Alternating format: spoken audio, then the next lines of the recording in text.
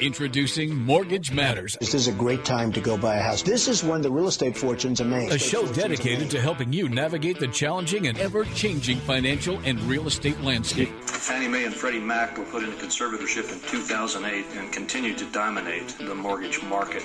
Now, your hosts, Dan Podesto and Jason Brody of Central Coast Lending. The fact that you're being called upon to help clean up Wall Street's mess is an outrage. Broadcasting live from the KVEC studios in San Luis Obispo. What economy are you talking about? It's time for Mortgage Matters.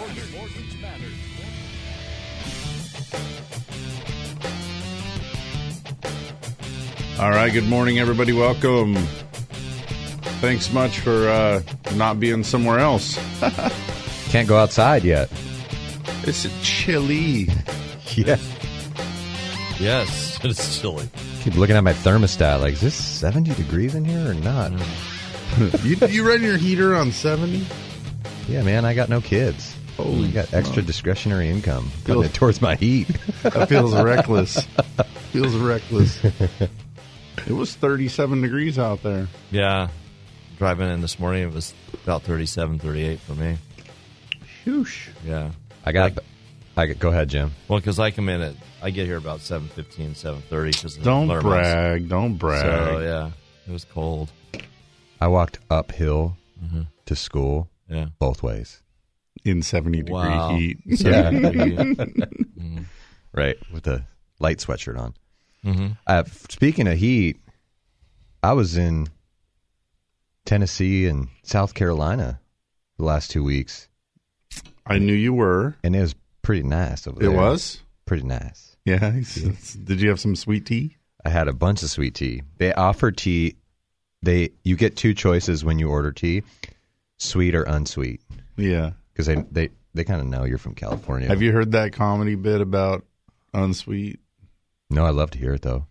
Can we fit it in I now forget who it is. How do you unsweeten tea? That's a ridiculous thing. Yeah. You can have tea or you can have sweetened tea. Oh, gotcha. You can't unsweeten tea. I think they believe it starts out sweet. No, they know it doesn't. They know how much sugar they put into that stuff. They know that. Ma'am, this spoon isn't tilting over. It's just standing straight up. Mm-hmm. It was good. I'm not really well versed in Southern food, so I got that. What'd you eat? Oh, man. Gizzards? Did you eat any gizzards? I didn't have gizzard. I had the collard greens. Okra, fried okra. Plenty of pimento cheese is on point over there. They take the little pimento peppers, the things that we know only to be stuffed in olives over on the West Coast, wow. and they mix them in with all these different cheeses. Blow your mind. And they put it on everything. I swear I saw Crest pimento toothpaste. Wow. But I could be wrong. But for the record, the fried chicken is better in the South, for the record. And the seafood in Charleston was blow your mind good. All right. This is not a culinary show. So I just thought I'd warm up by saying it's warmer over there. What was the market like? Did you look at real estate? I did look at real estate. Lots of for sale signs around? There is quite a bit of listing activity in Charleston. South Carolina is a very tourist-y state, especially Charleston, one of the major ports, the major port of the South, if you go back into the history where the Civil War started, if you will. So it's got all types of attractions. The downtown is popping, but there's so many different areas in South Carolina that were, shall I say, normal, everyday, middle America towns that had quite a bit of listings, and more so the pricings that we see over here. I was expecting to see 3s, low 4s. I was seeing high 5s, 6s for 3-bedroom, 2-bath in certain areas. Would you say probably that you were mostly in the metro area? Yeah, I was going to say probably because it had the ability to, get a good paying job near it and or good schools. I didn't get out into the sticks, if you will, and see what those real estate prices were. I'm just reading a real estate magazine while I'm getting coffee, in the morning before I had breakfast. Did you take an airboat ride? Did not do that. I didn't even see that marketed. I did go to a plantation, Middleton, which is glorious.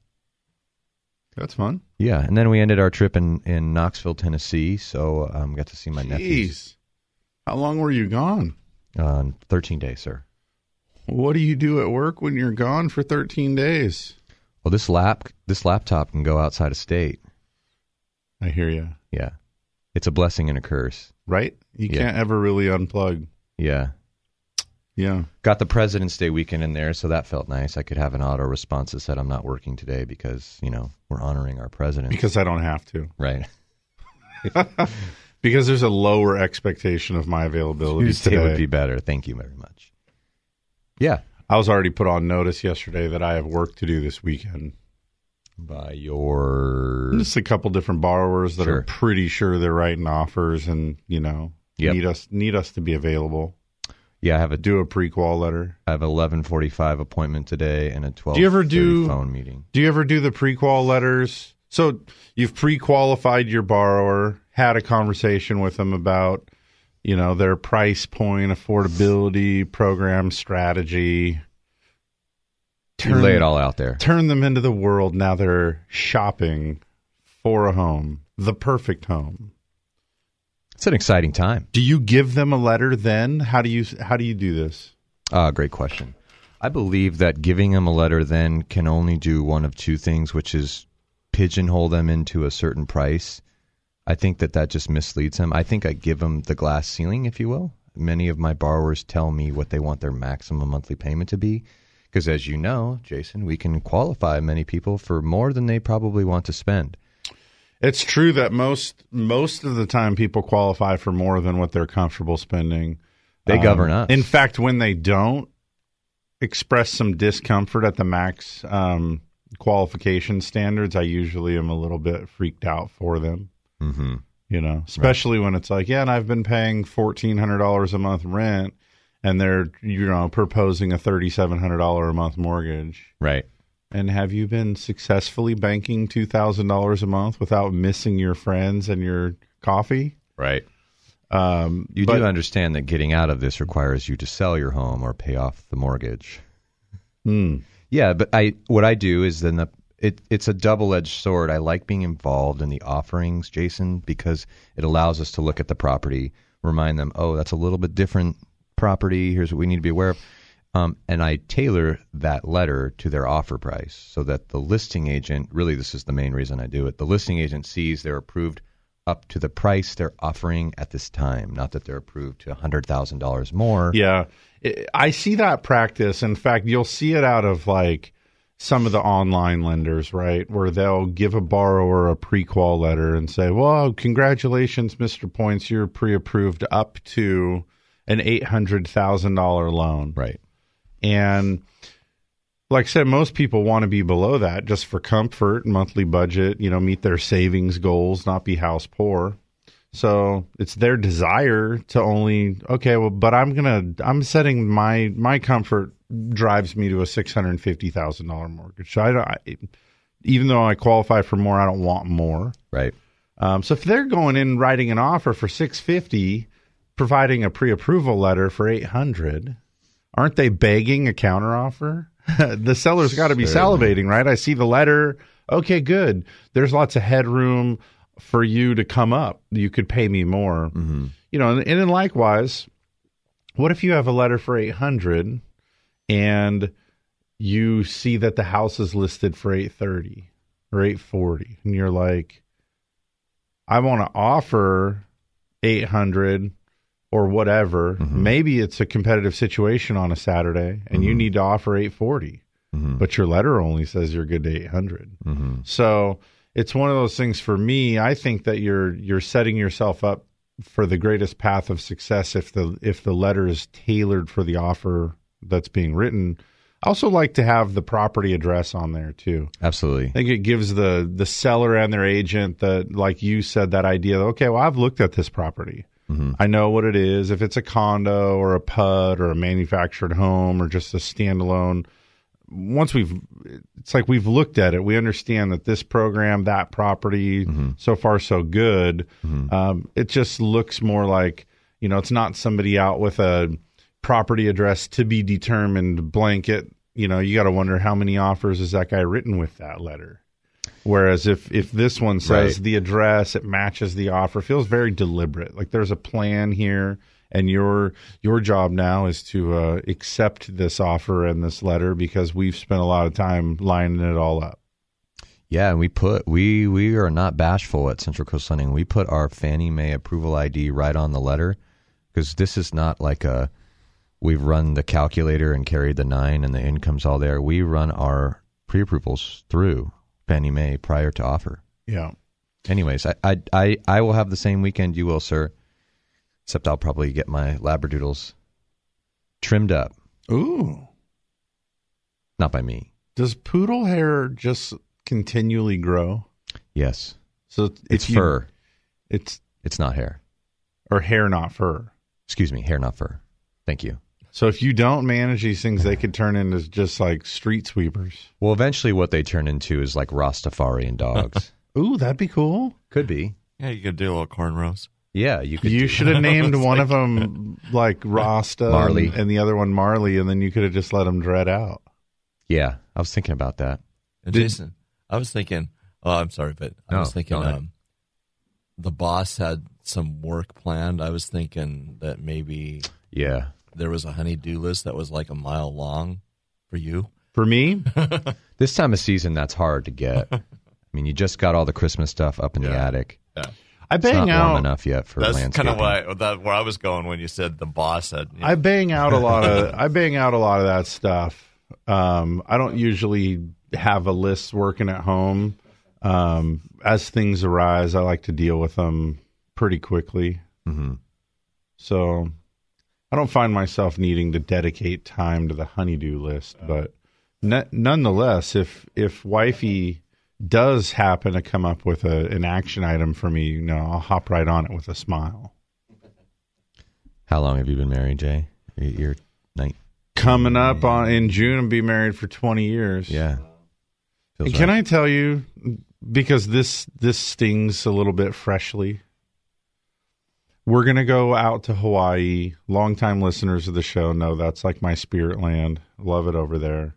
So it's our 20-year anniversary. I told my wife eons ago that we would go to Hawaii for our 20-year anniversary. Mm-hmm. So I bought some plane tickets. We decided to bring the kids. No, it's good.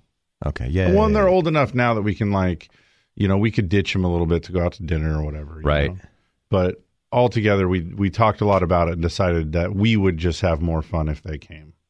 So that being said, I bought 5 plane tickets, okay, and then threw down a sizable deposit on an Airbnb place for us to stay, okay? Good choice. I got an email last night. I bought these plane tickets at least 2 months ago, maybe 3. I got an email last night from Hawaiian Airlines that said, hey, due to some unforeseen delays in the delivery of this new Airbus, we're canceling this flight and we'll do our best to figure out how we can get your entire group on an alternative flight or something. Oh, they're going to make that happen. Yeah? I feel a little bit stressed about it. When is your travel date? June. Oh, early June? Yeah. Oh, so there's time, but what if they need to move it a day or two or whatever? I've already made a non-refundable deposit on a place. Why don't you just do what the Peloponnesians did and just boat over there? Coming from the wrong direction, going this way. You got to start from like Tahiti to float that way. Because of the current. Yeah. Okay. Didn't you watch Moana? I don't have children again. Remember? But I do know that is a popular show right now. Holy smokes. Every time kids come over to my house, it's like getting put on my TV. I didn't even know we owned this movie. Oh, we do now. We travel with it. Yeah. That's the car copy. We have a home copy and a work copy. Right. And the Maui god, right? He's the one that says you're welcome. Yeah. It's kind of like HUD, right? HUD's constantly trying to tell consumers they're welcome. Oh, indeed. For all these programs that they have for them. I saw that the new budget cuts a lot of money out of HUD allocation, by the way. Yeah, it's year 2 in the administration, right? And so evaluation internally is happening. I don't know what that means, if it's good, bad, or indifferent. I mean, there's cuts. Every major company has a cycle where it goes through cuts, leaner, meaner.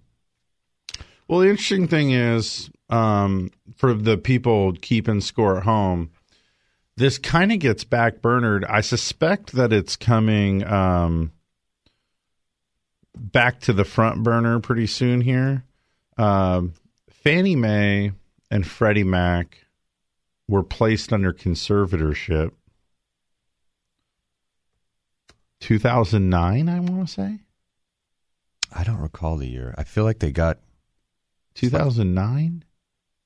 That would make more sense. Are you going to punch that up? I am. So, essentially these are private companies that have a pretty bizarre government sponsor status, right? So we know that the government is heavily invested in the success of Fannie Mae and Freddie Mac. This just in, conservatorship took place September 6, 2008. Federal Housing Authority Agency James B. Lockhart announced this decision. So we're coming up 10 years. Mm-hmm. And the idea, conservatorship, right? I mean, this has like the insolvency, bankruptcy, horrific financial ruin association to it. So they go into conservancy where they can be buoyed up largely by taxpayer dollar and figure out how to get them on track where they can remain the critical part of the U.S. housing supply that they are. This is both Fannie Mae and Freddie Mac. Right. I mean, the Treasury invested as much as $200 billion in preferred stock to credit this. And so the crazy thing is that they made a lot of that money back. In fact, they've made back all of it. I want to say Freddie got like 115 billion or something. Fannie Mae got over 200 billion. They paid that money back over time. And it got talked a little bit during the election cycle about, what's going to happen. Because right now you basically, you still have these companies are under conservatorship. So they're under the control of the government. And, as you can imagine, politics from each side of the aisle don't know what to do about that, right? What they want to do is figure out how do you get Fannie and Freddie to a position where they're solvent, they don't need help, they're doing what we need them to do in the market. You limit the future exposure to the government and the taxpayer by girding them up and making sure that they're following some pretty good practices. And, we could do a whole show on what's happened in the last decade to try to make sure that that's the case with bank stress tests and things like this, leverage ratios, reserve requirements. Toxic. Yeah, loans. But also loan, the confidence level of loans, making some appraiser independence guidelines. We've got heavy collateral guidelines. We have established the ability to repay guidelines that, you can't do liar loans anymore because you have to be able to prove that each borrower met an ability to repay standard, which then in turn gets you into, with other characteristics, it puts you into whether or not you're a qualified mortgage, which has some real impact to whether your loan can be sold, traded, or securitized. If it is a qualified mortgage, then it's deemed safe and you're kind of insured and it can go into the pool. If you don't meet that standard of a qualified mortgage, then you have to retain a portion of that loan for its life. So, the companies like I used to work for a company back in the day where, and this was some common sense stuff now, right? But we made loans, what you might call a liar loan, stated income loans, stated asset loans, no real documentation happening. And then we sold the loan right away. We never even make a payment on it, never receive a payment on it. So you sell the loan right away to another securitizer that would put it into some other type of vehicle and sell it again. So when it turns out that there's a high delinquency rate in that, the folks that originated the loan are like, hey, Don't ask me. I sold it 3 times ago, and I never even received a payment on it. So it's perhaps not my fault. Whereas today, you got to follow these standards, or else you can't sell the loan and wash your hands of it. So, and it should be. I mean, that should be the governance. So you could make somebody that no documentation loan, but you're going to be required to keep a stake in it, 5 or 10% forever. So think about that. You just can only do that so many times. If you need to make a $400,000 loan to Mr. Jones, who can't verify his income, when you trade it, I have to put my $40,000 into it and leave that with that deal, get it back over time over the life of the loan. You can't rinse and repeat, do that 100,000 times a month, right? So it's really important that the quality of these loans is elevated so that the originators like us don't need to be staked in it. We can meet those qualified mortgage rules, and then we can sell it without needing to be staked in it. We would never have the liquidity. I mean, Central Coast Lending does, I don't know, these are when I wish Dan was here. I'll go out on a limb. I'm a known exaggerator, so I'm going to trim it a little bit, okay? I'm going to say $150 million. Okay. A year. So if we needed to keep a 5% stake in a mortgage or a 10% stake in every mortgage we did, look at that. You'd need 15 mil, yeah, you can. No, you'd have to have that to be in the game, and that's just for a year. So You're going to do this year in and year out. So you can see that basically it means that if an institution is capable of doing that, they've got more money than God. So there you go. Let them do what they want to do. They're staked in its performance and have great exposure to it. So bottom line is that doesn't make up much at all of the mortgage market anymore. So going back, you got Fannie Mae in conservatorship, Freddie Mac in conservatorship. What do we do with them? Well, for the last decade, they turned very profitable. Mm-hmm. They met their reserve requirements. They're paying preferred stock dividends, money back to the Treasury more than was ever outlined, and then some. And so now you've got this position where, imagine if you had that roommate in the back room that's not causing you a whole lot of strife, and they're paying you like a day early every month. Well, and 2, 3, 4 times rent. So it's like way more than fair market rent. So you're like, and they're quiet and they're clean. So I'm not in a hurry to throw you out. That's sort of where we ended up in the election cycle. You have one side of the aisle going, you got to return Fannie Mae and Freddie Mac to be private enterprises and get them out of here. Do it in a way that we no longer have public stake in their success or failure. Then you've got the other side saying, look at this is a revenue center. It's making good money. So I kind of bring all that up to say it's hard to pick a side, right? I mean, so check this out. After all these years of paying handsomely, and a great ROI, by the way, if you go back and look at what was laid out versus what was recouped and now the investment position that you have, it's been phenomenal.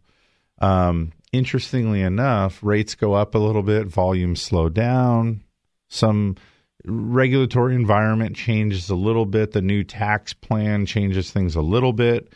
Fourth quarter, Fannie Mae reported a loss for the first time since 2012. So a 6-year run of not only being solvent, but being profitable and really healthy. They reported a $6.5 billion loss in Q4. They're What's requiring. Does it say percentage? No, but okay. I imagine it's like a 2% loss. Yeah. So anyhow, they're requiring a $3.7 billion cash injection from the Treasury. Oh, that's a horse of different color. They don't have enough to carry it, and they're taking money back out now. Right. And by the way, Freddie Mac found themselves in a very similar boat. Interesting. So now that roommate is logging onto your Netflix account and not cleaning up their dishes. Yep. and they're on the opposite sleeping schedule. Right. They're stomping around upstairs. So it'll be interesting. I think we're going to see this back in the headlines. This might just become one of the new pet projects of this administration is to figure out, what do you do? They've talked about making them into a public utility, all these things. So pretty fascinating stuff.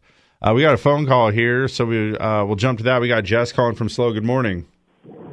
Good morning. Guys, I'm going to ask my questions, and then I'm going to hang up so I can continue driving afterwards. Good. And thanks for your time, by the way. Yeah. Okay.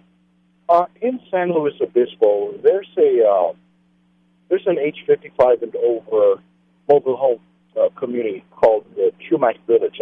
Yeah, I'm familiar with it over on South Higuera. On South Higuera, yeah. And when a person purchases a property there, it looks like you can own the land as well as the structure that's on the land. That's right.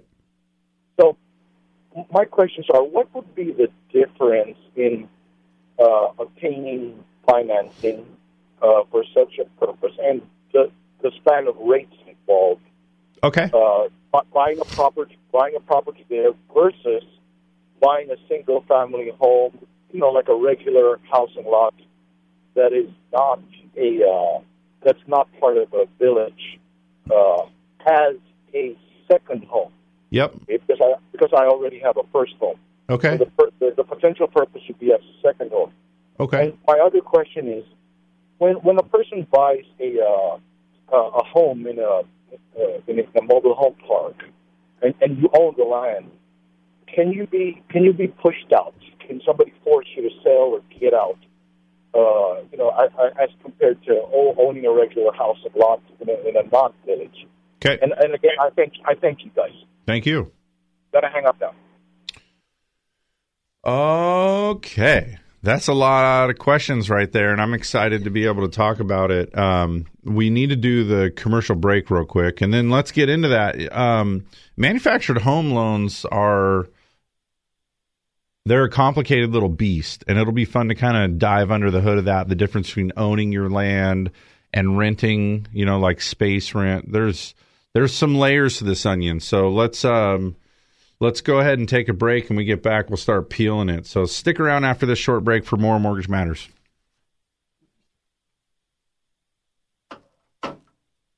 By calling 543-8830 or 800-549-5832. We're the mortgage experts on the Central Coast. Central Coast Lending, Central Coast Lending. When you buy or refinance a home, just call 543-LOAN. Just call 543-LOAN. Just call 543-LOAN. We're the mortgage experts on the Central Coast. Central Coast Lending. Central Coast Lending is locally owned and operated with locations in Paso Robles, Morro Bay, Atascadero, San Luis Obispo, and Arroyo Grande. For those of us who live here on the Central Coast, we know this is a unique place to have a home. And for over 30 years, Patterson Realty has been a vital part of San Luis Obispo County. Patterson professionals have led the way in real estate by adapting to new market conditions to make sales happen. What they offer is the quality of their people, agents working just for you. Get the experts at Patterson Realty on your side. Experience the Patterson difference. Call 544-8662 or online at pattersonrealty.com. Through 7 presidential administrations, bull and bear markets, and unprecedented change, Blakesley & Blakesley has been here helping residents of the Central Coast reach their financial goals. So if you need retirement advice beyond Social Security, want to roll over an old 401k, or simply seek guidance through an important financial decision, visit Blakesley & Blakesley in San Luis Obispo, Paso Robles, and Santa Maria. Blakesley & Blakesley for the service you deserve and the advice you trust. Member FINRA and SIPC. Welcome back. You're listening to Mortgage Matters with hosts Dan and Jason from Central Coast Lending. If you want to join the conversation, call the show at 543-8830 or 800-549-5832. Now, here's Dan and Jason.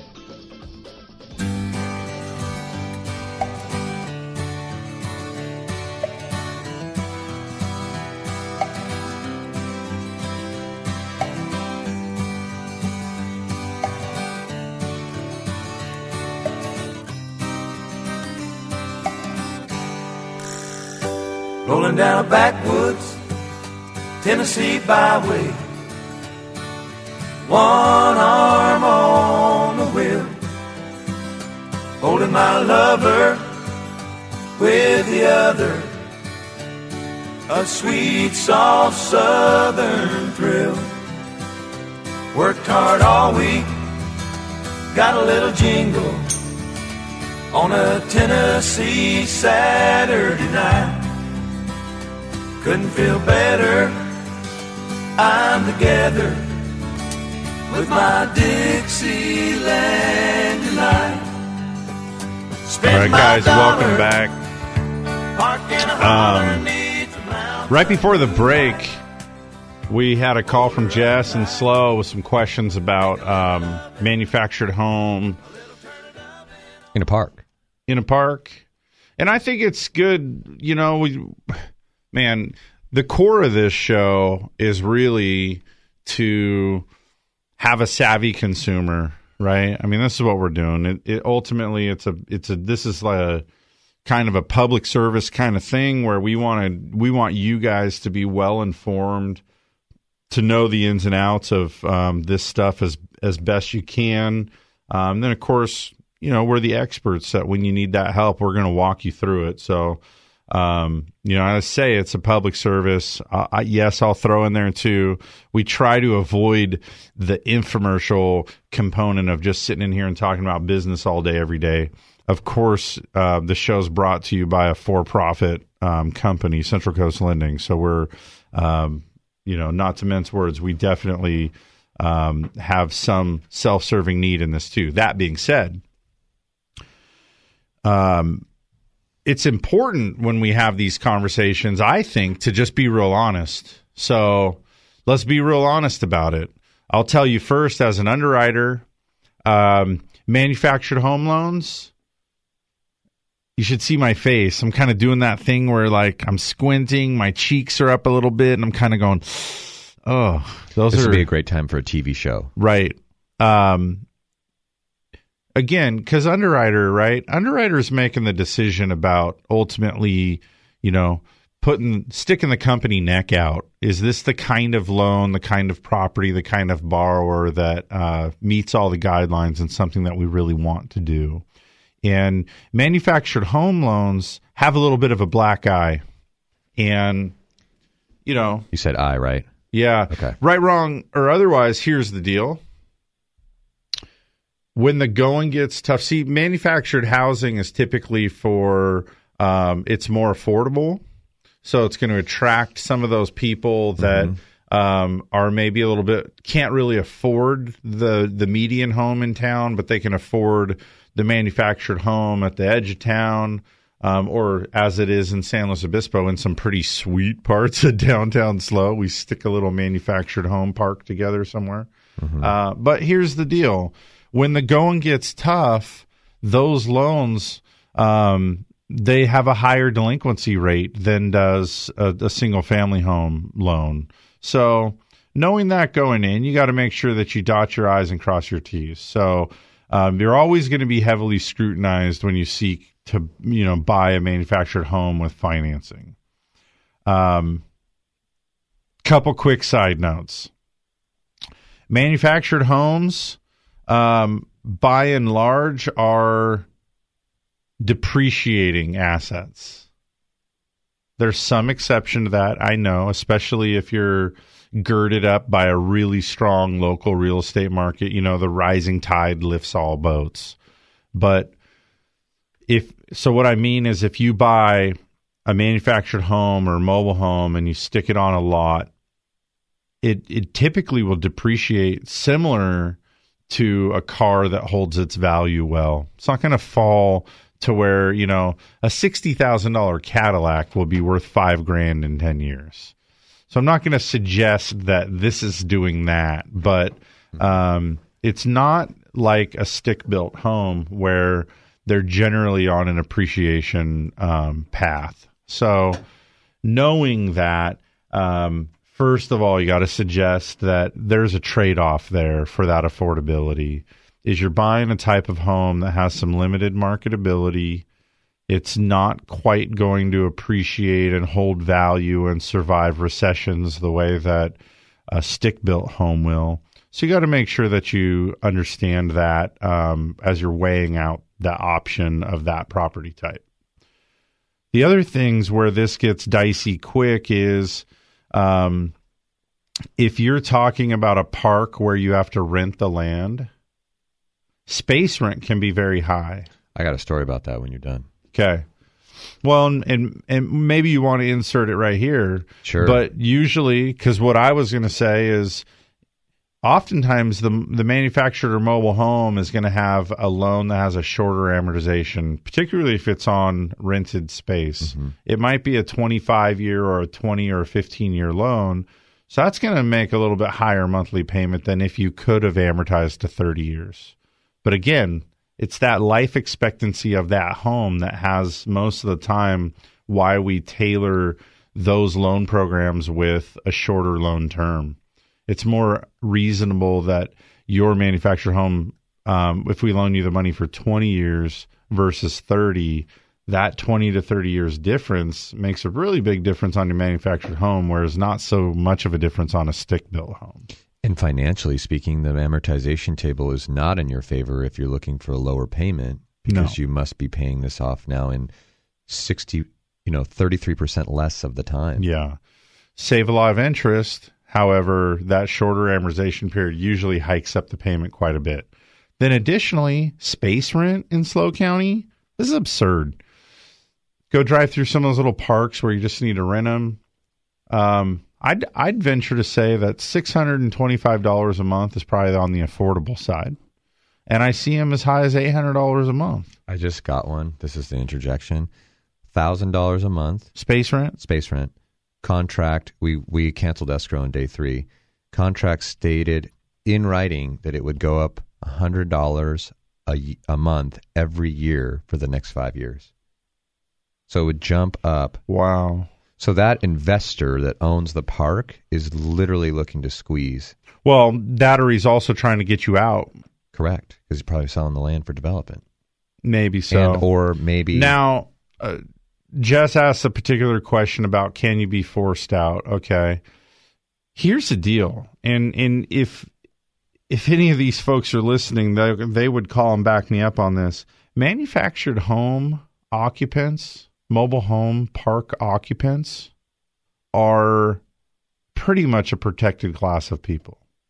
So it's very difficult within the confines of the law to squeeze them out, to be able to sell the parcel for development. So it's almost impossible. What usually happens is it'll be financially lucrative for someone to agree, right? So you say, hey, what we really want to do is get this park emptied by 2025. So we give you a good heads up on where to go, and then we'll pay you to go. So, to my knowledge, those are about the only ways they get chased out.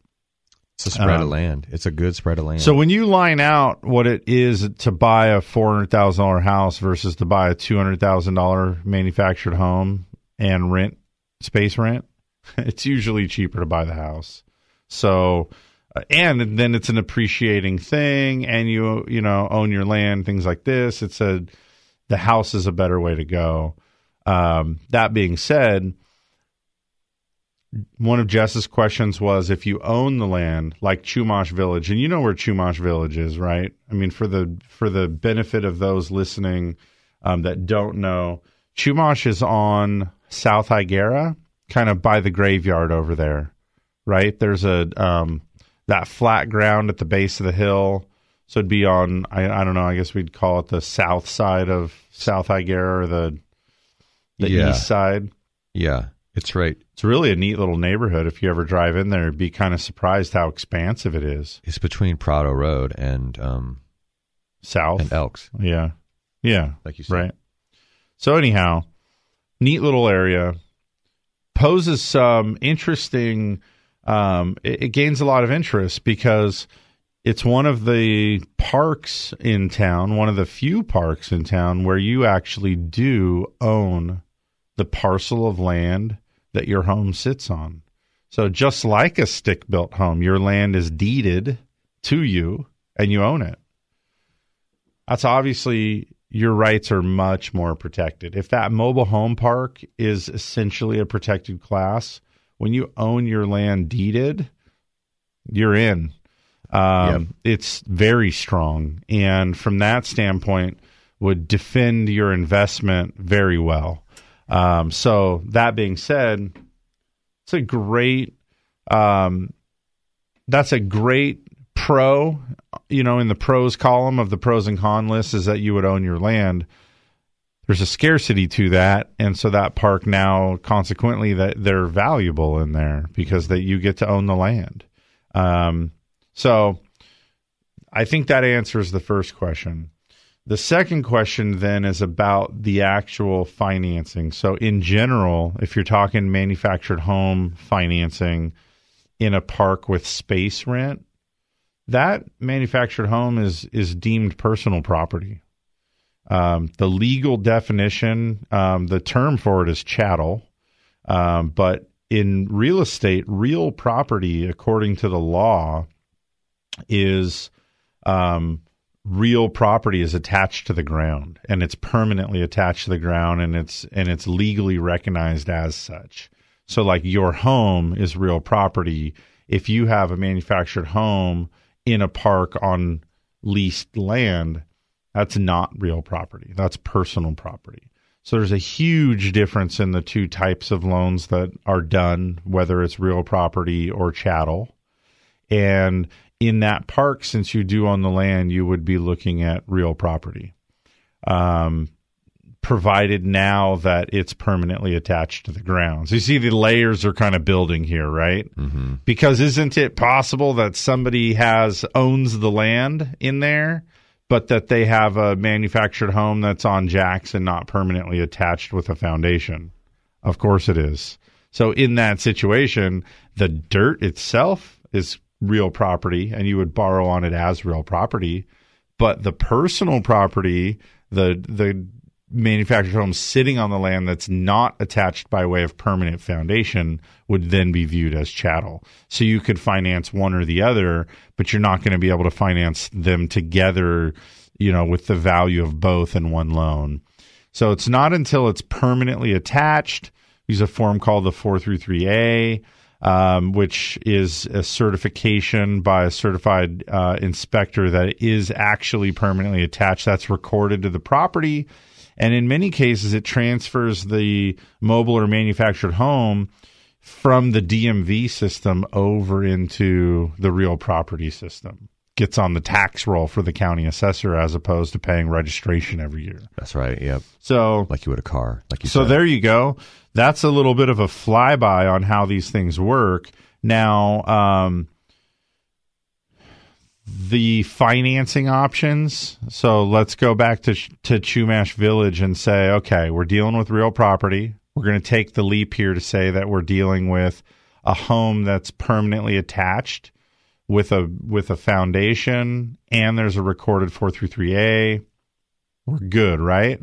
Yeah. Your the financing options on that are actually pretty good. You could do a VA loan in there. Mm. You could do an FHA loan. You could do a conventional loan. You can get those 30-year loan terms if everything else about it meets eligibility. I got a call just about 2 weeks ago for a home that's for sale in the Chumash Village right now for a gal that wanted to do a VA loan on it. And the bummer is that there's a date for manufactured homes it's 1976 or newer. So you sort of get into like a fall off if the home is older than 1976. There's not a lot of those around because it wouldn't need to be really well maintained to last that long. But if you're older than 1976 on the age of home built, you're almost out on all fronts. And so this one wouldn't work out for that reason. But yeah, all of those loans are available for you. Makes it a pretty good spot to go. That one is actually relatively affordable from that standpoint. You own the land, well protected, If it's newer than 1976 and it's permanently attached, it's real property, which allows you then to do these different loan programs. And you could even do it as a second home. That's possible. Yep. If it's a personal property mobile home, you can't do a second home loan on something like that. So anyhow, that's a kind of a neat little flyby of the manufactured mobile home world. Here's what's frustrating about it. And I know that, Mike, you see this all the time. Somebody comes in to get pre-approved. You run through the whole thing. Usually their car payment's too high. They still got some student loans. But you run through it all. Like, okay, you're pre-approved for $300,000. Get out there and find something. Right. So invariably, they're going to come back saying, found this manufactured home on a foundation in a park. Yep. And so where do you go from there? I mean, it's affordable housing. This is what they can afford. Mm-hmm. And all of a sudden, don't you feel right out of the gate? I mean, you do this for a living, so you understand this as well as anybody. Those are those loans. Like I said, when I first started this conversation, I kind of made that face. Oh, gosh. That's what we're going to talk about now is a manufactured home loan. They're tough. There's a lot of requirements. The standards are strict. The debt-to-income ratio requirements are more strict. The credit requirements are more strict. It's a loan where there's heavy scrutiny of everything the whole way through. Like I said, at the core, it's because those are tricky loans on what oftentimes is a depreciating asset for a borrower that's marginally qualified, and that property type as a whole has a significantly higher delinquency rate than any other loan type. Yeah. So many banks don't even do them at all. Won't get in the weeds on it. And not going to offer it. It's an ineligible property type for us, and we just won't do it. If they do offer it, that interest rate is going to look a lot different than the one we talked about in the first meeting when I pre-approved you for $300,000. Totally. Yeah, right? All of a sudden, you're looking at an interest rate that might be, between 7 and 8, 9%. And probably a loan amortization term that's less than 30 years. Mm-hmm. So you start lining all this stuff out, and you quickly are like, oh, I see. And, on an FHA loan, if you bought a home in town, it's not uncommon to have a debt-to-income ratio about 50%. That means about 50% of your gross income can be allocated towards the house payment, taxes and insurance, and then the items from your credit report. Bank liabilities, yeah. On these mobile home loans, manufactured home loans, sometimes they want it as low as 30%. So that shorter amortization, that higher rate, that high space rent, and a really conservative debt-to-income ratio of 31% can make it the unicorn. Well, what really does happen, Jason, is that you say, look, you can now only qualify for $195,000 purchase price in this loan program, and the house is listed for $230,000. There you go. And you're the bad guy. But if you explain it in the way that you did in the initial meeting, which you've trained me to do, they get it. I mean, here's the thing. Here's what it all boils down to. You're trying to move into a property that you own so that you don't have to be a renter anymore, right? Yeah. Why would you – I understand why you would consider a mobile home, but why wouldn't you look at something that is more long-term, that has a higher marketability, just like the bank's looking at this collateral, you should be looking at it. Well, and I don't mean to discourage people from it. Like, as we're talking about this, I understand it probably comes off to some people as like, well, you clearly have a negative opinion about that. And so I want to go on record here saying I don't, okay? Here's what I do want you to take away from this is you gotta take it into consideration. Got to look at the big picture. Is it the right investment? Is it an appreciating asset? Mm-hmm. Is the amortization term good? Is the interest rate good? And what you're alluding to is really staring down at this is on a month-to-month debt service what that actual payment's going to be for that versus the stick-built home, does it save you enough money? Is it the only thing in town that you can buy? Does it save you enough money to live in the manufactured home to warrant enduring all of that, or is it simply that you are kind of hoodwinked into believing it's all you can afford, and then you're making a decision based on that as opposed to actually understanding the true cost of it? And I would venture to say that a lot of these conversations end up this way. It's like, okay, well, let's look. Sometimes we're looking at a $240,000 manufactured home in a park on owned land or not, versus a $300,000 condo.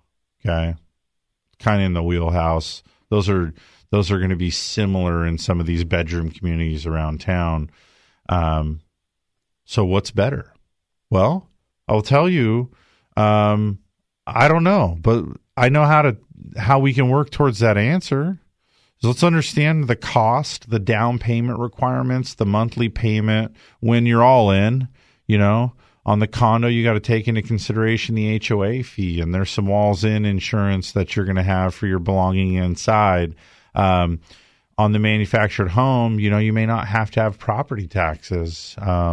You'll have some insurance costs, but, space rent, amortization on a 20-year loan at 7.5%. We just got to crunch these out, build a spreadsheet that outlays what both of these are.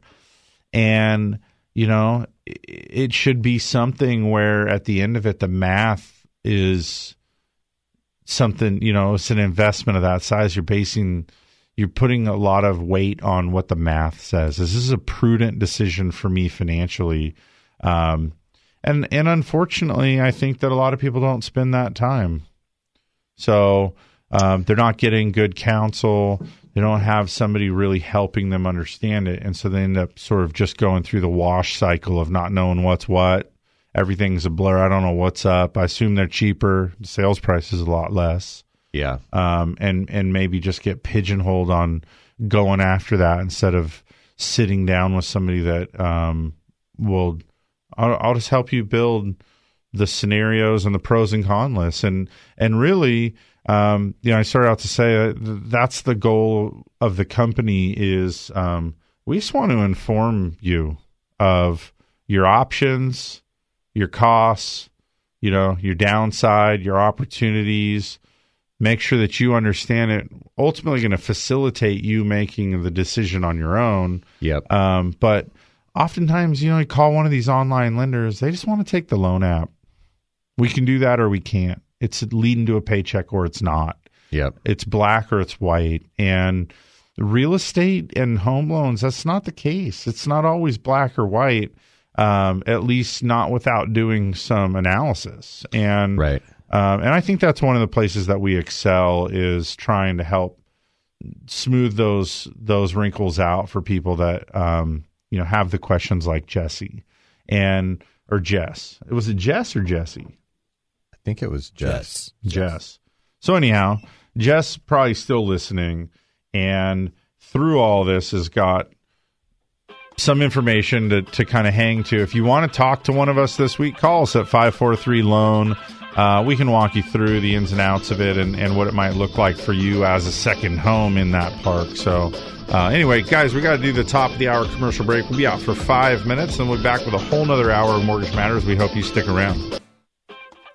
You're tuned in to Mortgage Matters, which airs every Saturday from 9 a.m. to 11 a.m. Your hosts, Dan and Jason from Central Coast Lending, want you to join the conversation by calling 800-549-5832. Now, back to the show.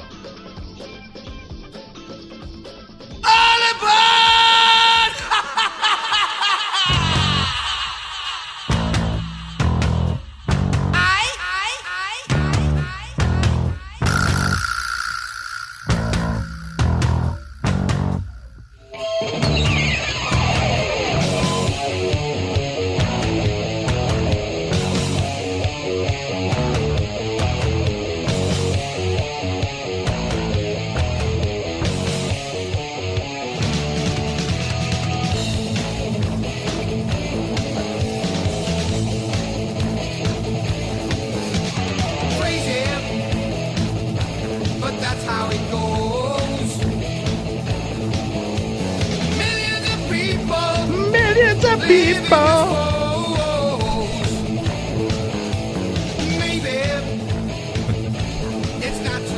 You keep pulling these songs up with the lyrics on it, too. I know. That's pretty cool. You need subtitles for some of these. Yeah. Right. You know? This artist? Yeah. Oh, I love this. Shame. Off the rails on a crazy train.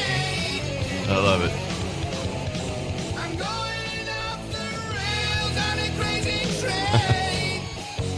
All right, so as it goes, you're listening to Mortgage Matters. So this is a live show. It's interactive. So if you would like to. And we get a bit crazy on the show, too. So it's kind of. Oh, yeah. Oh, yeah. We have a wild side, a country mile wide. There it is. No, don't laugh at me. If you'd like to call in and be part of this. this. Yeah, so I was going to say, thank you, Mike. Tell them how to do it. The tape went off the train rail thing. We can be reached at one of two numbers, 805-543-8830. Or if you're outside of the area, outside of the state even listening to us, we're at 800-549-5832. If you're in Britain, it's probably nighttime, so you shouldn't be listening to this.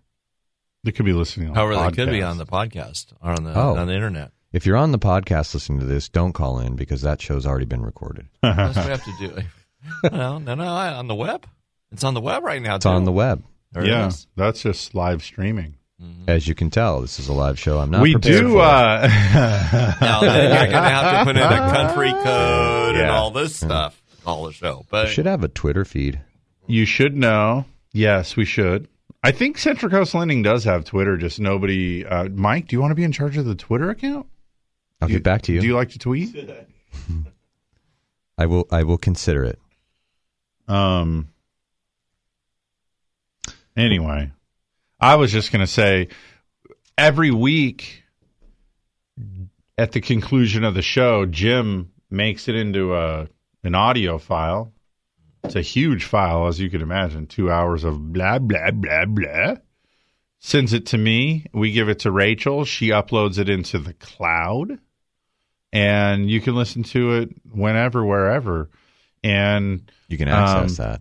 Yeah, and we know that a lot of people do because we can see the the listens to on those things. Mm-hmm.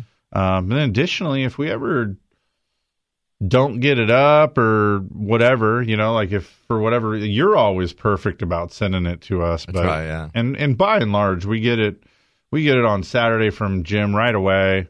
I send it to Rachel right away, and then she'll get it uploaded. But as you know, sometimes things happen, and so then we hear from people. I start getting these emails. Hey, where's Saturday's episode? I'm looking forward. Can't find it. Wow. Like, wow, check that out. That's good. It's people using it pretty regularly. You get the grocery store stops, huh? 2 times this week. For real. Once was at Costco, and the other was at the dentist. You shouldn't be talking about the dentist, right? I guess both situations, though, it wasn't like just total voice recognition. Like, that happens too, but both of them saw my name and then said, "Oh, you're the Mortgage Matters guy." And I was like, that's embarrassing. How's that embarrassing? I don't know. I just sort of like that there's... He's not in it for the fame, Jim. No. And I'll sign my autograph on that bottom of that loan. Yeah, I'll where bottom of that application, I'll sign right there on page 4 for you. You can hang on to that forever. And you probably should. For at least 3 years. Yeah. Oh, yeah, but anyways, that's funny. And then, so yeah, we had I was talking to the gal at the dentist, which is like my dentist merged with another dentist, so I've been going to the same guy forever and a day. And I'm still seeing him, but there's a new receptionist now. And so she saw my name. She's, "Oh, you're not the guy from the radio show." I said, like, "I am." And she said, "Oh my gosh, I listen all the time. I love your show. It's my favorite show on KVEC." And I was like, "Oh, that is awesome." Mm-hmm. And I wouldn't have guessed, You just never know who listens. You never know, too, who likes this kind of stuff. That wants we had to talk economics and real estate and things like that. Not everybody is into that. It's fascinating. We had a guest on the show early this year, Matt Hollander, who's a certified Medicare planner, and he had a whole show. He had to book a whole second seminar for just our listeners. About 30 listeners that called in and said they wanted to sit through that retirement planning show. And cool. He called me up. He said, "You better come to this one because these are all your listeners." And sure enough, that was a cool experience. I'm not on the show as frequently as you. I know you'd like me to be on the show as frequently as you. But when we left our listeners before the commercial break, we were talking about manufactured home and parks and more affordable housing and how that all works. I think it's a prudent time to really bring up the affordable housing first-time home buyer plans that we have, whether they're prudent or not. These would be a natural addition to the conversation we'd have with someone wanting to buy a manufactured home. Yeah, it's nice. If they were sitting down with us face-to-face. Well, and so here's the deal. Here in beautiful California, it's expensive, right? I mean, even if you feel like you can afford your place okay, people are generally like cognizant of and dissatisfied by the prices. It's expensive. And, you know, I mean, I know I think about it in terms of I've got teenage kids, and I don't want them to have to leave. You know what I mean?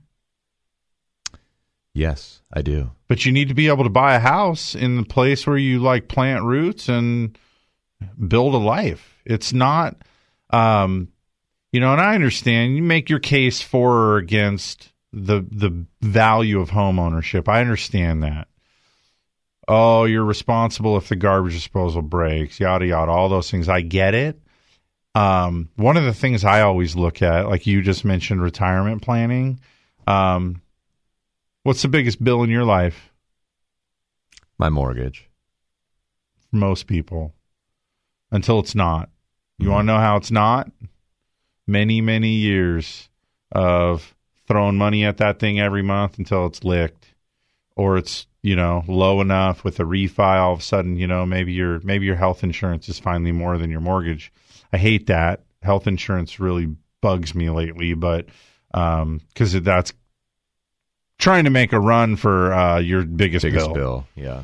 But in any case, that's a key to retiring is being able to pay your home off, you know, get it down to where your ongoing expenses, your taxes, your insurance, and your maintenance. That's really nice. That's always less than rent.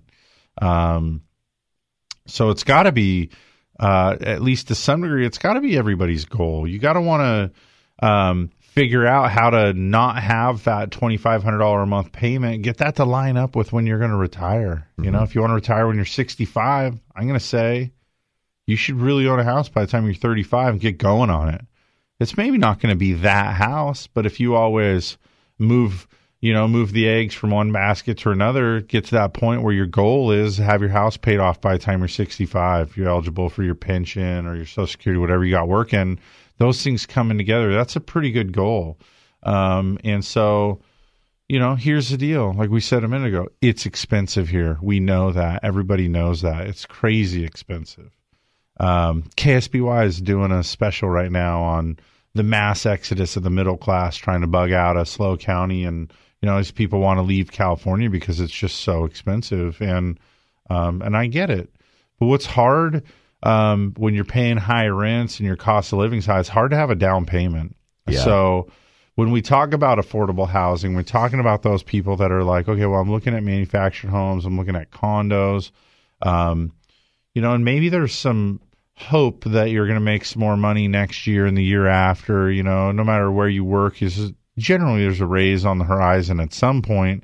So those first couple years might be tough, but then you'll kind of grow into it and get raises and adapt life and be good.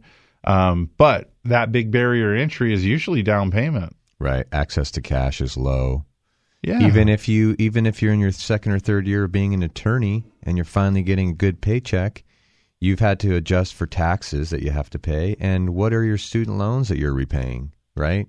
So you just don't have enough saved up. And these down payment assistance programs can certainly help. Yeah, you're hearing a lot about them. It's sort of the ad du jour right now on the radio and the TV. Guild is running a pretty effective marketing campaign right now about the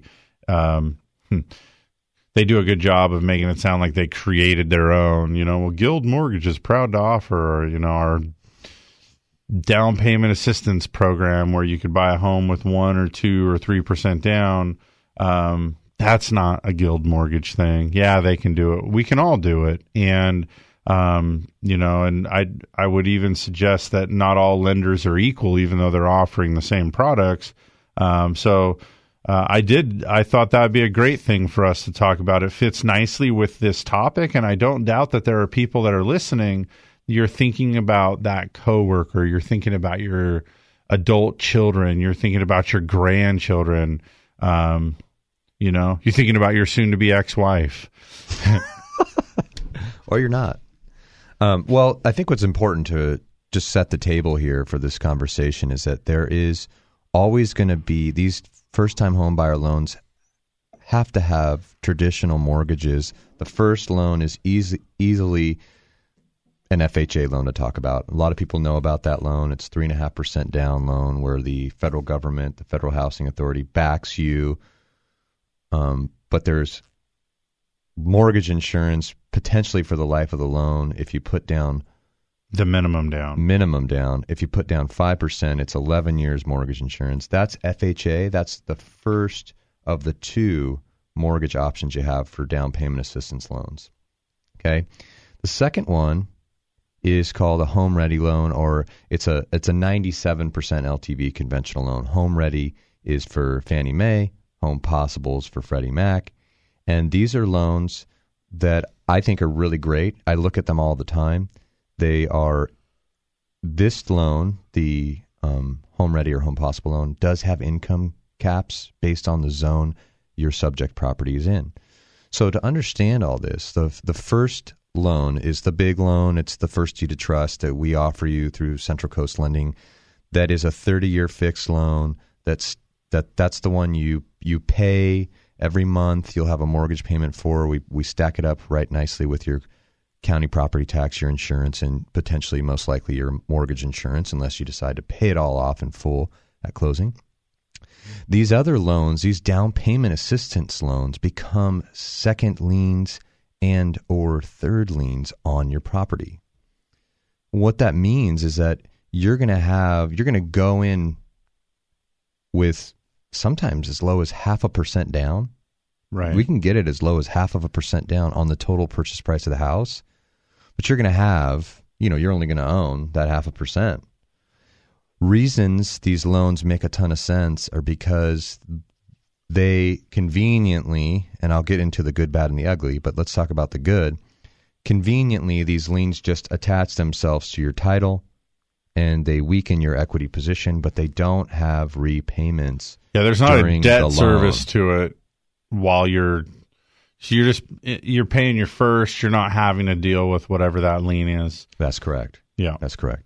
The ZIP closing cost assistance is one of these first down payment assistance loans.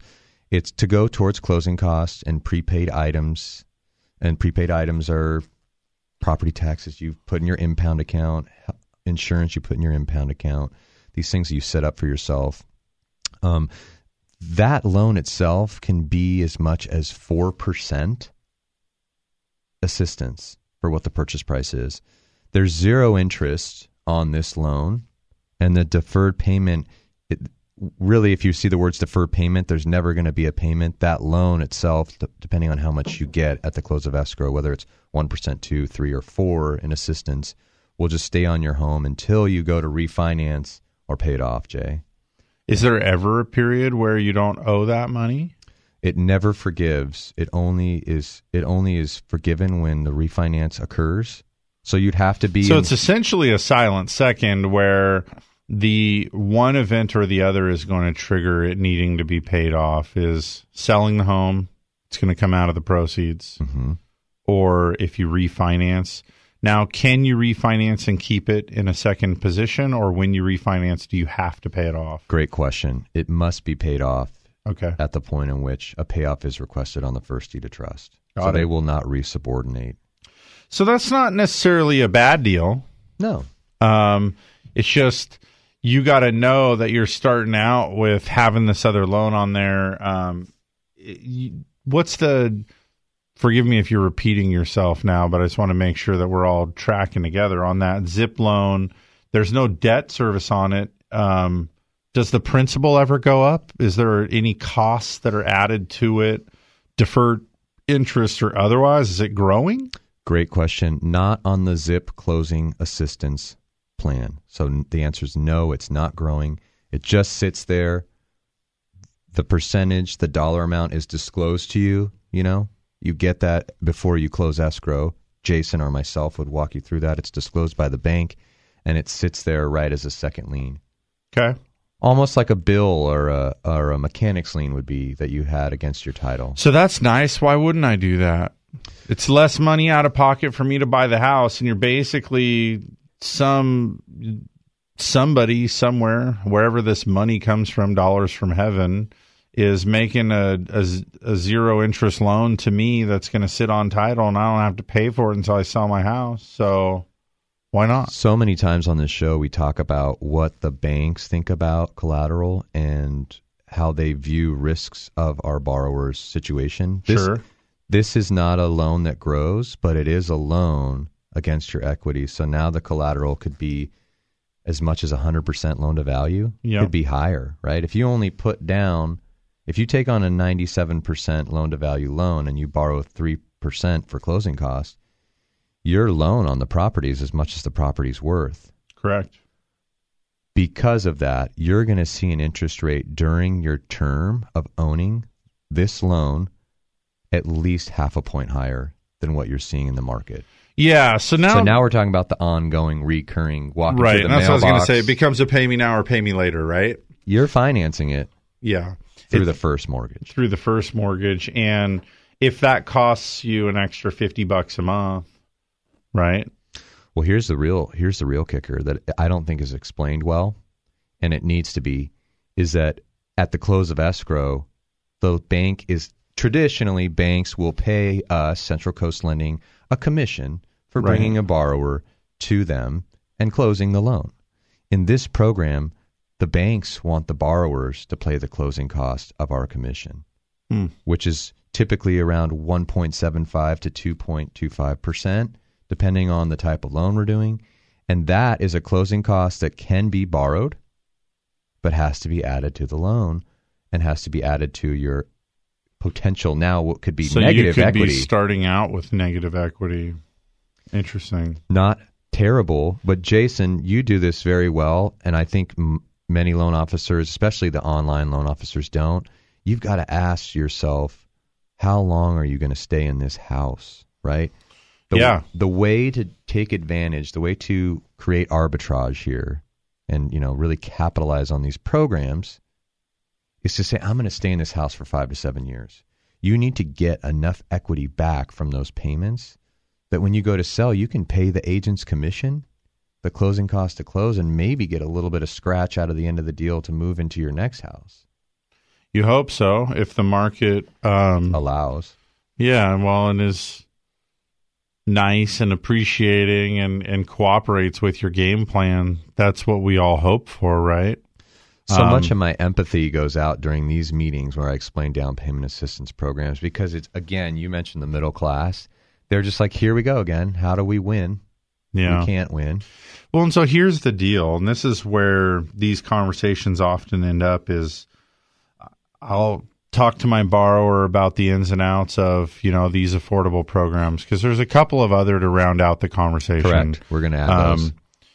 If you're a veteran and you're ever talking to somebody about a home loan, lead with that. It's a powerful program. Please. We'd love to know it right away. It really steers the conversation rapidly. On that topic, if you've got VA 100% financing, let's talk about, let's work on that. Let's go right down the rabbit hole. Mm-hmm. If you are having an asset problem, like you said, I love that analogy of that lawyer. I know it's a little bit of a reach because not everyone's a lawyer, but lawyers, guys, they usually have moderate credit because they're stacked with debt. And though they are starting to make some money, they're catching up. And like you said, they're now having to figure out how to pay a lot of taxes. This takes them a few years to actually get, to get their feet under them. Mm-hmm. So they can afford a monthly payment. They haven't yet put away $40,000, $60,000, $80,000 for down payment. Let me sprinkle in some reality too, right? You worked hard in school. You're wearing a suit every day. Maybe you move into a house that's a little bit higher in rent now too. That's cutting back at your ability to save a down payment. Absolutely, especially if it's here in town, trying to be close to the courthouse. I mean, rent's expensive. So, right. So these oftentimes, and this is, there's always some opportunity cost here. But one of the things I end up saying to people is like, look, we don't expect that this market's going to appreciate forever. We know it can't. You shouldn't plan on the fact that it does. Absolutely. But if it does, the year or 2 or 3 that it's going to take you to save 5% down or 10% down, I don't want to have, my dad told me never get mortgage insurance. I don't want to do, I get it. Okay. $500,000. Slows appreciating right now at 7% a year. Mm-hmm. It's $35,000. So how are you? So you're going to save the $35,000 you just beat yourself by in the market, mm-hmm. and you're going to save that money that gets you on the trajectory you need to have your 10% down. By the way, hate to break it to you, you're still going to have mortgage insurance at 10% down. So. Yes, it's going to be less. However, the payment's probably going to come out the same because freaking houses are going up in price every month. So and the rate. You're running a hamster wheel. Yep. So oftentimes I tell people, if you have a 5 or 7 year plan or a 10-year plan or a plan that goes into the foreseeable future as long as you can see, it's important to get your foot in the door. You need to get something now. And what does that look like? Can we do VA? No, you're not a veteran. Okay. Will USDA work? This is 100% financing program. Mm-hmm. It's tough to qualify for. There's income limitations. There's geographic restrictions. Not everybody's going to fit into there. That's the round peg for the round hole. Then you've got, as we've kind of fall down the list a little bit, my personal opinion, if you can avoid the down payment assistance program because you can come up with 3% on your own, get it from a gift. Get it from the IRA. Get it from your Roth IRA. A gift from your employer, huh? This is a good one for that meeting. Hey, Mike, I love working for you. You're a great guy. I love being here in SLO. It was always my dream at Cal Poly to stay. As you well know, I need to own a home. And they say my employer can gift me the money. Boom. And all I need is a 3% down payment. Well, but honestly, if I'm your employee, I'm coming to you like that. You love me. I'm a key employee. I'm your mid-level manager. Right. 3% on a $500,000 house, $15,000. Mm-hmm.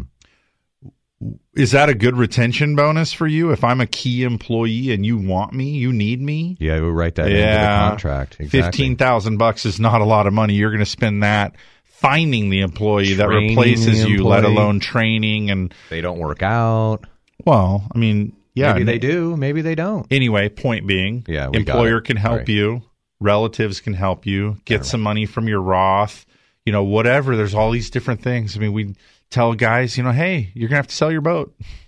I know you love it. Been doing spring break at Havasu, but your $10,000 boat's the key into a house. Mm-hmm. So let's do that. There's all these different ways. If you can scrape it up, you're going to get a better deal. Absolutely. You're not going to have that lien. Yep. When you sell or refi, you're not that 3% behind. So we talk about advice and then we talk about price at Central Coast Lending. I don't think there's any other way to do it. I just don't. Well, you got to have the whole conversation. You got to know what all the options are. I said this earlier in the show last hour. I'm a facilitator. I know, our tagline to the company, we're the mortgage experts. That's true. If there was Mortgage Jeopardy, I want to go. I think I'd be the kin of Mortgage Jeopardy. I'd love to see those columns, right? Yeah. CFPB. Yeah. Right. Asset seasoning. Right. Non-occupant co-borrower. Right. Anyway, we want to kind of be your Sherpa. We know the programs, we know the offerings, we know the ins and outs, and what we need is to work with you on figuring out what the best approach is. But ultimately, it's a decision that the borrowers largely make. After getting schooled up a bit, being told what to do, how to do it, what to consider, they come up with a plan, and now they're pulling the trigger with a little bit of confidence. And we're like, yeah, that's a good choice. Of everything we've learned, I think it's a reasonable thing to do. Let's do it. I agree. It's a different than just a sales the sales approach. I'm just trying to cram you into doing the product, the thing I think, what we're doing. You know what I mean? Dialogue. It's a dialogue, 100%. What do you say we let our listeners gas up their pens, take a small break for our sponsors, and when we come back, wrap up the show and talk more about these down payment assistance programs? Sounds good. Let's do it. Stick around, people. We'll be back talking about how you get some money and how you buy a house. Woo! Mortgage Matters with hosts Dan and Jason will be right back. Join the conversation by calling 543-8830 or 800-549-5832. Hi, this is Jason Grody of Central Coast Lending. There's nothing like the euphoric feeling you get when you find the perfect home. The last thing you want is the embarrassment of discovering you don't qualify. It can actually cost you your deposit. Before you meet with a realtor, step one is to get pre-approved. Just call 543-LOAN. Central Coast Lending is an equal housing lender. California BRA number 018-39608. DBO number 6054783. MLS number 328358. We're the mortgage experts on the Central Coast. Central Coast Lending. For those of us who live here on the Central Coast, we know this is a unique place to have a home. And for over 30 years, Patterson Realty has been a vital part of San Luis Obispo County. Patterson professionals have led the way in real estate by adapting to new market conditions to make sales happen. What they offer is the quality of their people, agents working just for you. Get the experts at Patterson Realty on your side. Experience the Patterson difference. Call 544-8662 or online at pattersonrealty.com. Through 7 presidential administrations, bull and bear markets, and unprecedented change, Blakesley & Blakesley has been here helping residents of the Central Coast reach their financial goals. So if you need retirement advice beyond Social Security, want to roll over an old 401k, or simply seek guidance through an important financial decision, visit Blakesley & Blakesley in San Luis Obispo, Paso Robles, and Santa Maria. Blakesley & Blakesley for the service you deserve and the advice you trust. Member FINRA and SIPC. You're listening to Mortgage Matters on KVEC News Talk 920. If you missed any part of the show, log on to CentralCoastLending.com for archived shows and more. Now, back to your hosts, Dan and Jason from Central Coast Lending.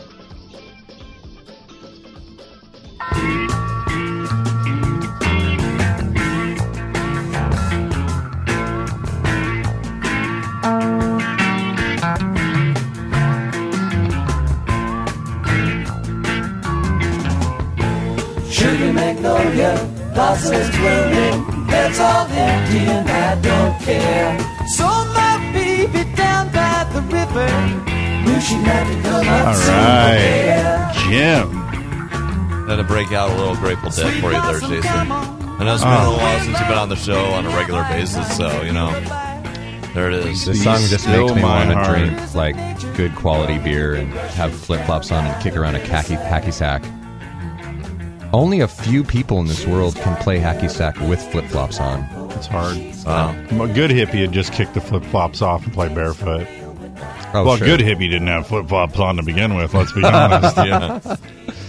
I love the Grateful Dead, man. I think there's such a stigma around the Dead. If they had a different name, how many more people would listen and go, dude, this is so good. I have to admit, I tease you about the Grateful Dead, but I like them. Quality musicians, no doubt. I know I say the same stuff all the time. I just got to tell you, if you don't like the Dead, then Get out. No, just agree. Let's just agree. You just haven't been properly exposed. Hey, when Ben and Jerry's makes an ice cream named after one of your members, yeah, you've hit the big time. That's when you made I'm it. not asking. I'm not asking you to accept Megadeth into your living room. No. That screaming guitar growling thing, but. Whether you like folk, country, gospel, blues, jazz, rock, whatever, the Dead covered those genres. So you just haven't been properly exposed. No. But I love it. Yeah. I was actually going to ask Dan and then you as well. Uh-huh. Maybe we could just make it to where the thing about Mortgage Matters is that we go in and out of every break with the Dead. And then we just don't talk about it anymore. You got a blank stare from Mike and I. People wouldn't even know. Like this has to be talked about in committee. People wouldn't even know, though. Music committee. That's right. It would just be like, no, the music on that show is amazing. And then I get that a lot. And then people will say, oh, it's the Dead. And they go, oh, that's why I don't like it. All right. Anyway. Yeah, I think Dan and I would have to really talk about that with you. Right. I know. Right. I know. Hey, this is why I have a business partner. If you stuck This is why I have a business partner in Dan. Yeah, I know. All the harebrained ideas that I have, he keeps me in balance. And then likewise, I have to reel him in from time to time. And we make good decisions together. Make a good balance. Yeah. Really the great thing about what we were talking about right before the break is the down payment assistance programs gives us so much to talk about with our borrowers, but really it boils down to what you said, Jason, which is, try to find ways to escape this program, because what I haven't talked about yet is one more program to mention. There's two, excuse me, in detail is really the rates. And I think I've alluded to them, but I was starting to make the point. We got a little off topic. Yeah. It is a pay me now or pay me later. And it's a pay me now and a pay me later. All right, explain. Because you got to pay the lender their commission because the bank's not going to do it in this program. They're saying the collateral is tarnished so much. It's so tapped out. Yeah. We can't give you. We're going to take all of our risk by just making sure that this borrower makes their mortgage payment. The borrower, if they want this program bad enough, they're going to have to pay you. So, we as your advisors. I think the FHA one works a little bit differently, though. I'm thinking specifically about that Sapphire grant program. Yeah, that's a slightly different program. So it's a little bit different. So it's not blanketly the case, but point taken. Those programs, I think again, I want to steer back to the zoomed out view a little bit. Mm-hmm. We have the products. We understand how to use them. We value helping you understand which approach is best for you, right? And attempting to just kind of bridge that gap of how you help somebody get into a home. Coming off of those programs, like we talked a little bit about, well, if you can scrape the 3% down, however, beg, borrow, and steal your way into 3% down. FHA is 3.5% down, and FHA is a great loan. Oftentimes, when I tell borrowers, it's like, so being like a kid that grew up in the 80s, right? I mean, I was born in the 70s, but I can't claim those as my years. But you guys were around in the 80s. Jim was prime of your life in the 80s, right? Yeah, I would guess so, yes. Uh-huh. Nice. How is Price is Right? And I know this show's still on today. Oh, yeah. But you remember the old Bob Barker game? Mm-hmm. There was a lot of games. Which one are we talking about? Plinko is what we're talking about. Oh, my gosh. I've seen Plinko. The game. The game, right? Yeah, it didn't come on every episode. No. A Plinko episode was like, whoa, look at you. You got picked for Plinko? Yeah. Of all the games. I saw the other day, I saw The Price is Right is still on. Like Drew Carey's the host now. Yeah. I saw a Plinko episode. Shut your mouth. Plinko, okay? For those of you that have never had the flu and stayed home during business hours during the week, Plinko is a game where, yeah. Mike Points, you're the next contestant. Come on down. Sure, you're right. He's from San Luis Obispo. Mike Points. Oh, man. I was in the audience for The Price is Right a couple times. But you didn't get picked? You didn't want to get picked? I'm going picked? to tell you a dumb story about The Price is Right, like me being dumb. Okay. I love those. All right. Well, okay. I went there with a friend of mine. All right. And we're wanting to sit together and everything. And so we go through the interview. You got to go stand out. Did you make a shirt that was like, it's my birthday with like a hey mom? Yeah, you got to stand outside Studio 33. Right. Anyway, at CBS. And you go through this interview process. And so my friend and I were like, just waiting there. And we're doing the interview. And so we get in and we're like, okay. The person that directs the audience says, I want you to sit here. And my friend, I want you to sit over here. And we're like, I'm not going to, we want to sit together. We're like, and my friend's like, yeah, we want to sit together. And I'm like, oh, no, you were supposed to sit in row 13, seat 7. They were lining up camera shots for those seats. And guess who would have been picked? Had we not said, we don't want to sit separately. You are not in charge. Yeah. You are not in charge. Oh, Jim. I know. And that was a Plinko episode. So, Plinko. It was a Plinko They episode. give you it usually starts out with there's 3 items, and you got to guess the price of it. And if you get it right, you get a Plinko. It's like a little puck. They'll give you 3 or 4 or 5 things, whatever. So you're going to get 3 Plinko things if you go 3 for 3. So anyhow, nobody goes 3 for 3. No, it's hard. So then you're going to go up a little 5, 6, 7 steps up to the top of this 10-foot tall Plinko board, which is not quite vertical, but close to it. And it's a peg board, right? There's nails sticking out of it. Halfway down the board, like at the top third, the middle third, and the bottom third, there's these little things that are great prizes, 10 grand, 50 grand, something.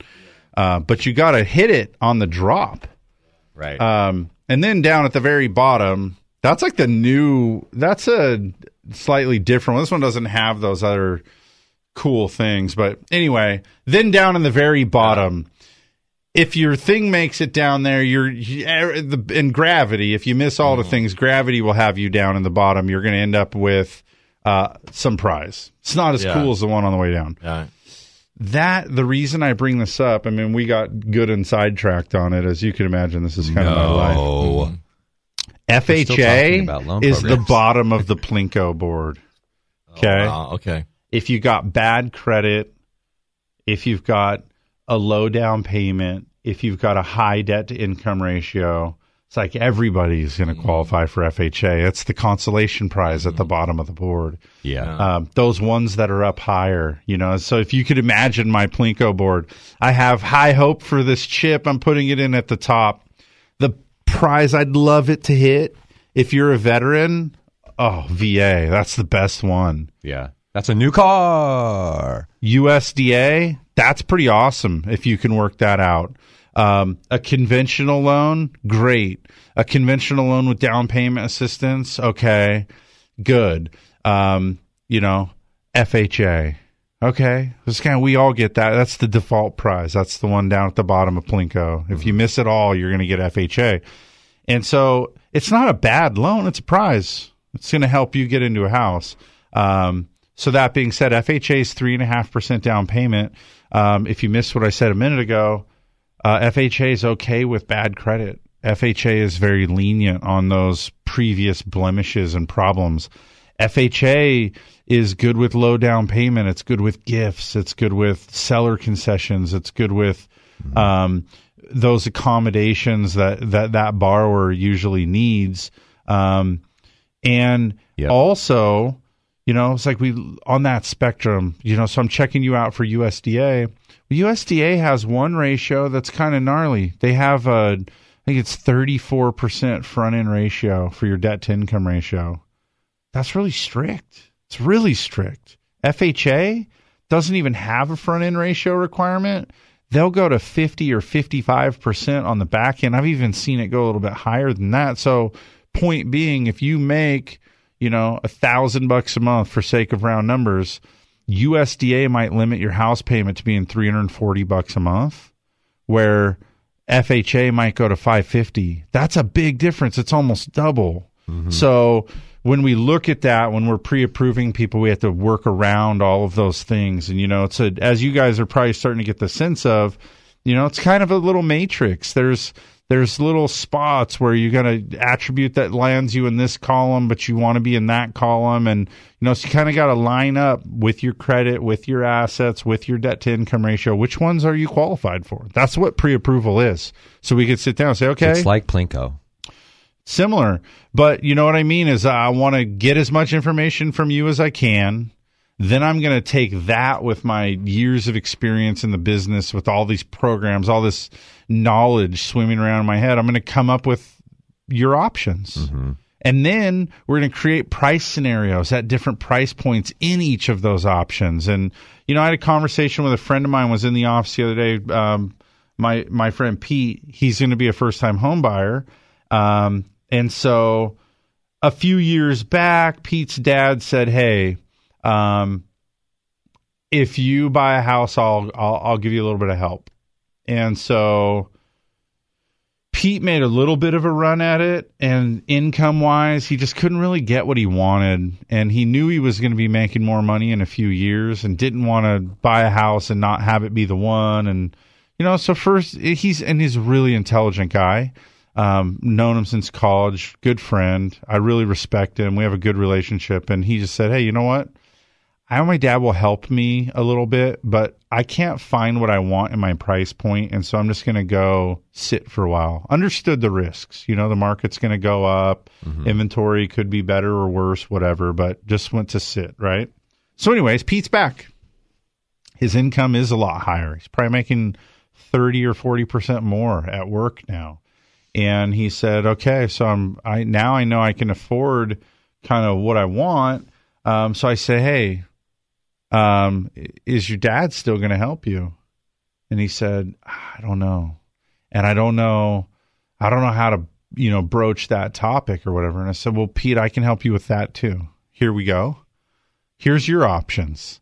Here's an FHA option. Here's a conventional option. Here's what a conventional option looks like if your dad can help you with 5%. With what you have, this is what it looks like. And here's how I would approach it. And I know everybody has a little bit different relationship with their dad, but one is sit down to lunch, or your mom, or your uncle, or your grandpa, whoever, somebody in your life that can help you. I'm only saying dad because in this situation it was Pete's dad. His dad. But you might be able to sit down with your father and say, hey, Dad, can I have $60,000? Love you.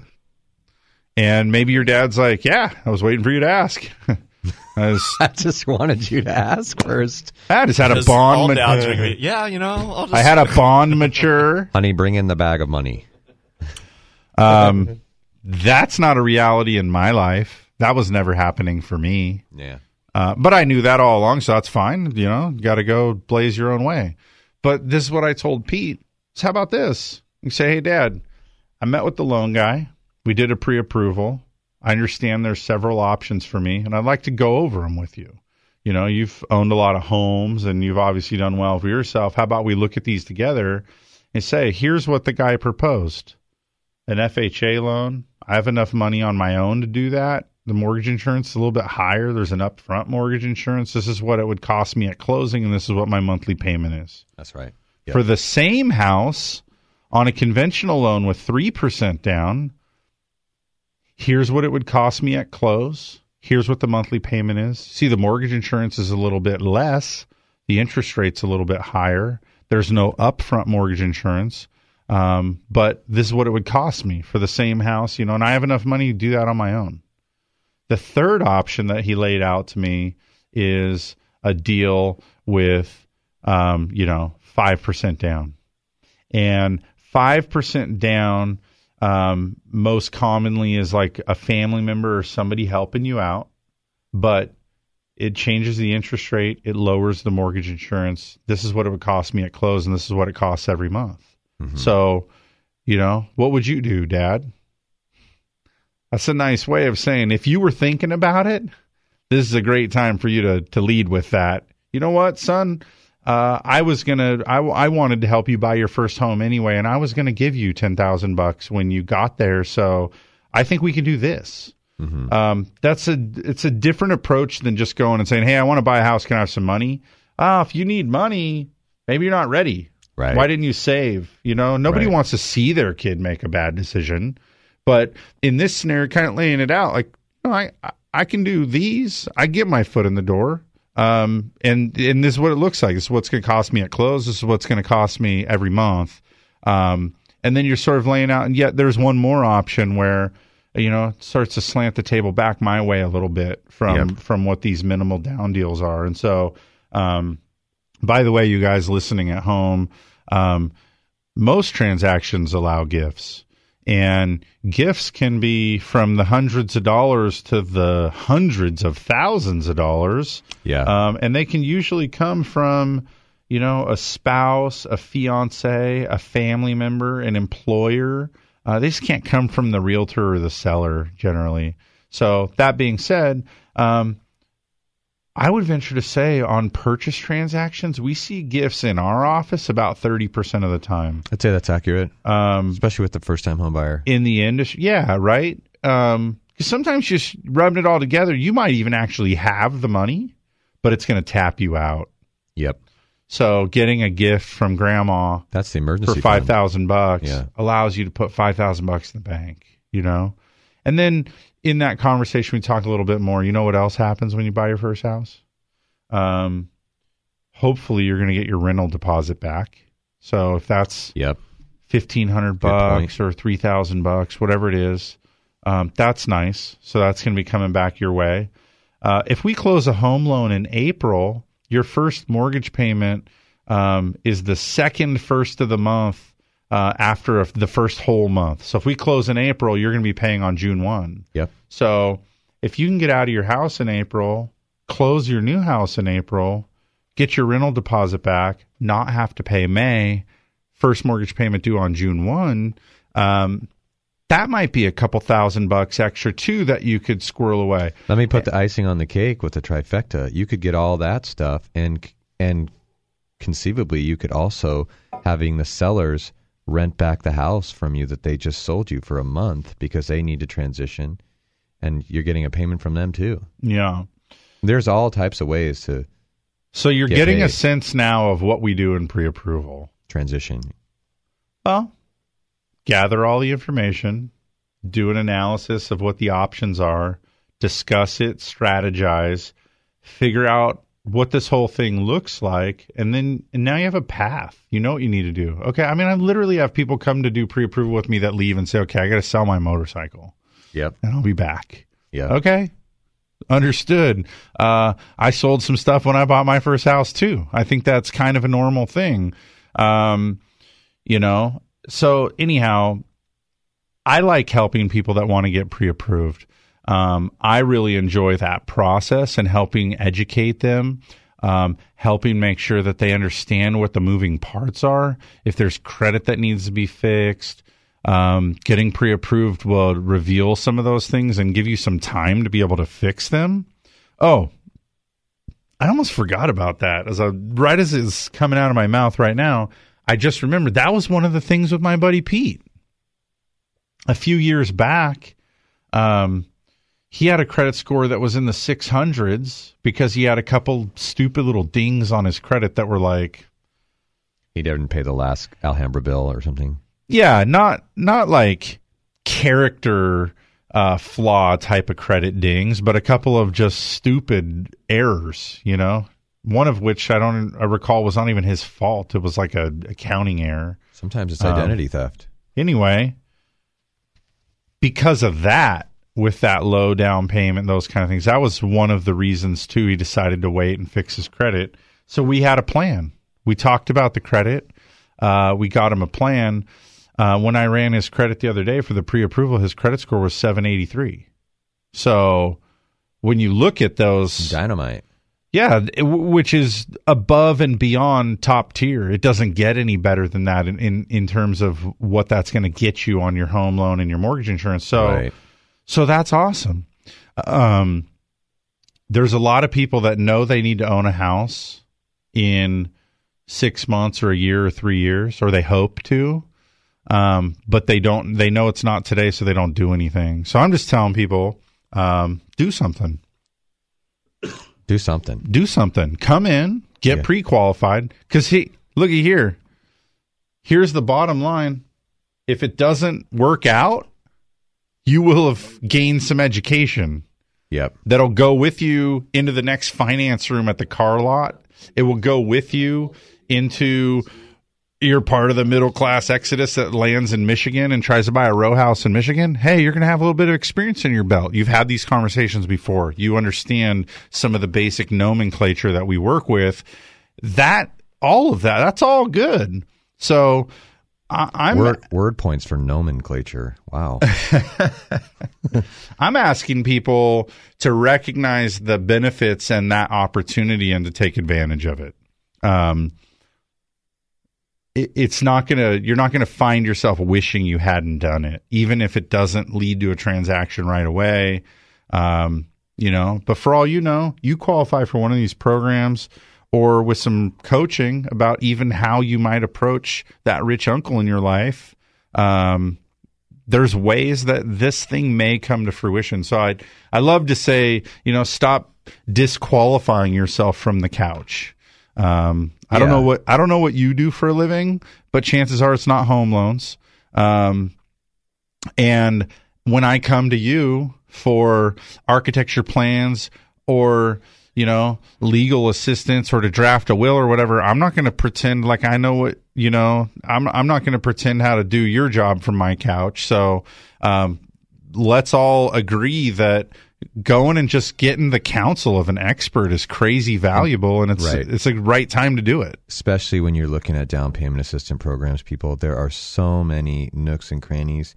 Let us lay it out for you, and then you decide. Yeah. That's what we do. Guys, we're running out of time here. Mike, thanks so much for giving Dan the day off today. Dan got to be at home with his wife and kids on her birthday. So my pleasure. Yeah, so he's getting to do a little birthday celebration, getting a much-needed day off. As you well know, I had too many days off, so appreciate you coming in. If you guys want help or want to get pre-approved, call us at 543-LOAN, 543-5626, or find us on the web at centralcoastlending.com. Thanks much for being here today. We'll be back next week with another live episode of Mortgage Matters.